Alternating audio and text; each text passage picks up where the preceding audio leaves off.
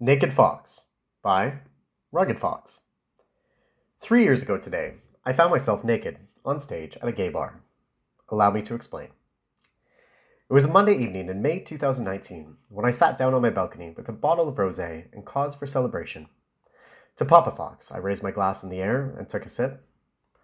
Following a stage 4 cancer diagnosis, against all odds, my dad survived. The news arrived earlier that afternoon, a complete state of remission. In gratitude and disbelief, a smile stretched cautiously across my lips. Then, as if the weight of concern released its grip entirely, my eyebrows sprung up with the buoyancy of my cheeks.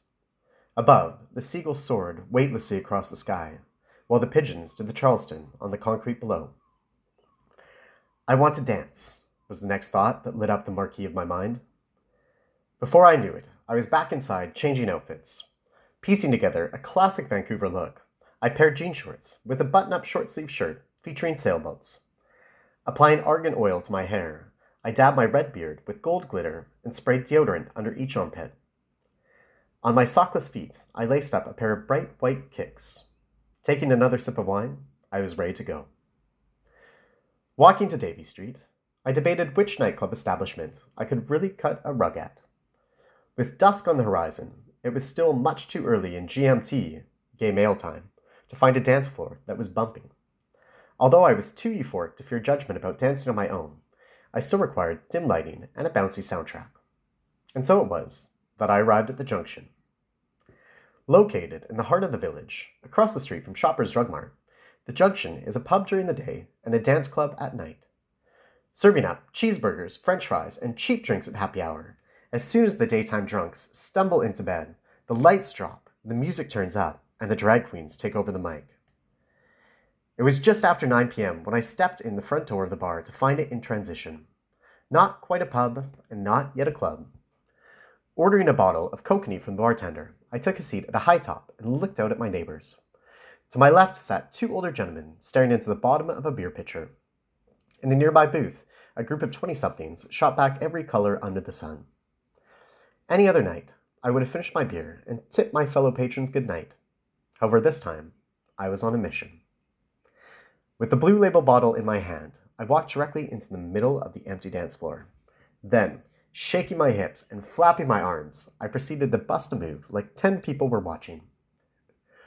1 hour and 2 gin and sodas later, the bar started to fill up. Covered in sweat, I had tapped into an energy that was not even close to running out. After dragging my feet for months, it felt glorious to slide them back and forth. Soon thereafter, I had lost every care and inhibition in the world. You will understand then, given these circumstances, why I answered yes so quickly when a strange man asked if I'd like to enter a competition. $300 is the prize, he said. Sign me up, I replied. Taking down my name on a piece of paper, he asked for my song choice. Assuming this was some sort of dance-off, I replied Creep by TLC. Quite proud of my selection, there was not a doubt in my mind I would lose. Before I knew it, I was being hustled behind a curtain area with 4 other men and no idea what was going on. Peering out a tiny hole onto the dance floor, which had now turned into a stage, I watched a spotlight cast a glow upon a gigantic drag queen. As the crowd began to cheer, I felt my adrenaline begin to waver. What have I got myself into? I paced back and forth. Then, I nearly fainted when I heard the words come out of the speaker. Welcome to the Monday night amateur stripping competition. Stripping competition! I screamed. Fumbling to escape, I searched for an exit, but could only find more curtain. Then, just as I found an opening, a hairy hand with acrylic nails clutched hold. Stepping slowly back, I watched as the fabric revealed a man standing 6'5" in a black sequin dress and disco ball heels. With an Elvira wig and a beard that stretched down to his fake cleavage, I knew I was no match for this mythical creature. When he began to speak, I expected a roar, but instead, there was a gentle purr. Okay, kitty cats, as always, here are the rules, he said, readjusting his right shoulder strap before massaging his left calf. Now, first and foremost, this is a body-positive competition, which means we welcome, respect, and adore every beautiful body to compete. While you are out there, you can take off as little or as many clothes as you'd like. The only judgment here will be from me, because I'm the judge, honey. I missed the first 2 finger snaps following this line, but I did manage to catch a third one. If you want to get buck naked, just go right ahead. Now let's get this show on the road. He reached for the edge of the curtain. Placing one shiny heel out, a burst of noise released from the audience. Making one final turn, he said, "Remember, the second you are finished, simply turn around and give me a signal. I will take it from there. Have fun, bitches." The second he left, I braced myself against a wall. Latching on to the 5 syllables in body positive, I began repeating them over and over again. "I am body positive. I am body positive," I stirred to myself. Looking around at my competition, I couldn't decide whether I was in a scene from Gladiator or Dazed and Confused.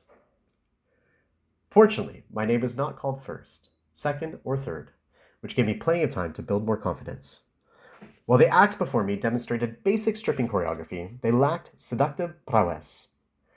As for the taking clothes off part of the competition, the moment each competitor got down to their skivvies, the lights were cut. Ugh, I lamented. Vancouver can be so lame. Then I heard my name.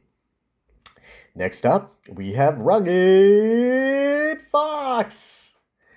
Ripping the curtain open, I've always known how to make an entrance. I held my chest high and took center stage. Looking out at the faces in the crowd, I was relieved when the spotlight took out my vision. In the name of Left Eye, rest in peace, T-Boz, and Chili, I vogued. I am grateful for each day I've left on this planet. Then, with the sound of the first trumpet blow, I was off. I cannot tell you exactly what happened in the 3 minutes and 35 seconds that preceded. I remember losing myself in the music, and the crowd roaring each time I undid a button. I recall my body moving like it never had before. I have glimpses of clothes spinning around my head before flying in the air, and then I can picture the exact moment I came back. Looking down, I realized there were no more clothes to take off. I was a naked fox. Looking up, I turned around and signaled the drag queen to cut it. The music stopped, the lights turned off, and I ran off the stage, cupping myself.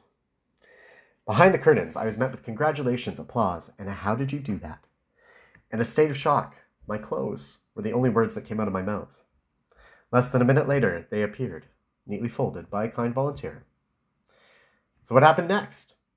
Well, as it turned out, wouldn't you know it, I tied for first place. The other winner was a man whose massive aubergine had yet to lose a single competition until now. Not bad for a baby carrot, I shook his hand. The next morning, I woke up and thought I'd dreamt the entire evening. That was until my jean shorts delivered final confirmation. In my left pocket, I found the $150 prize money. Scrunched into my right were 9 $5 bills. Did I tell Papa Fox about my celebratory win in his honor? Of course not. If the cancer didn't get him, this story just might.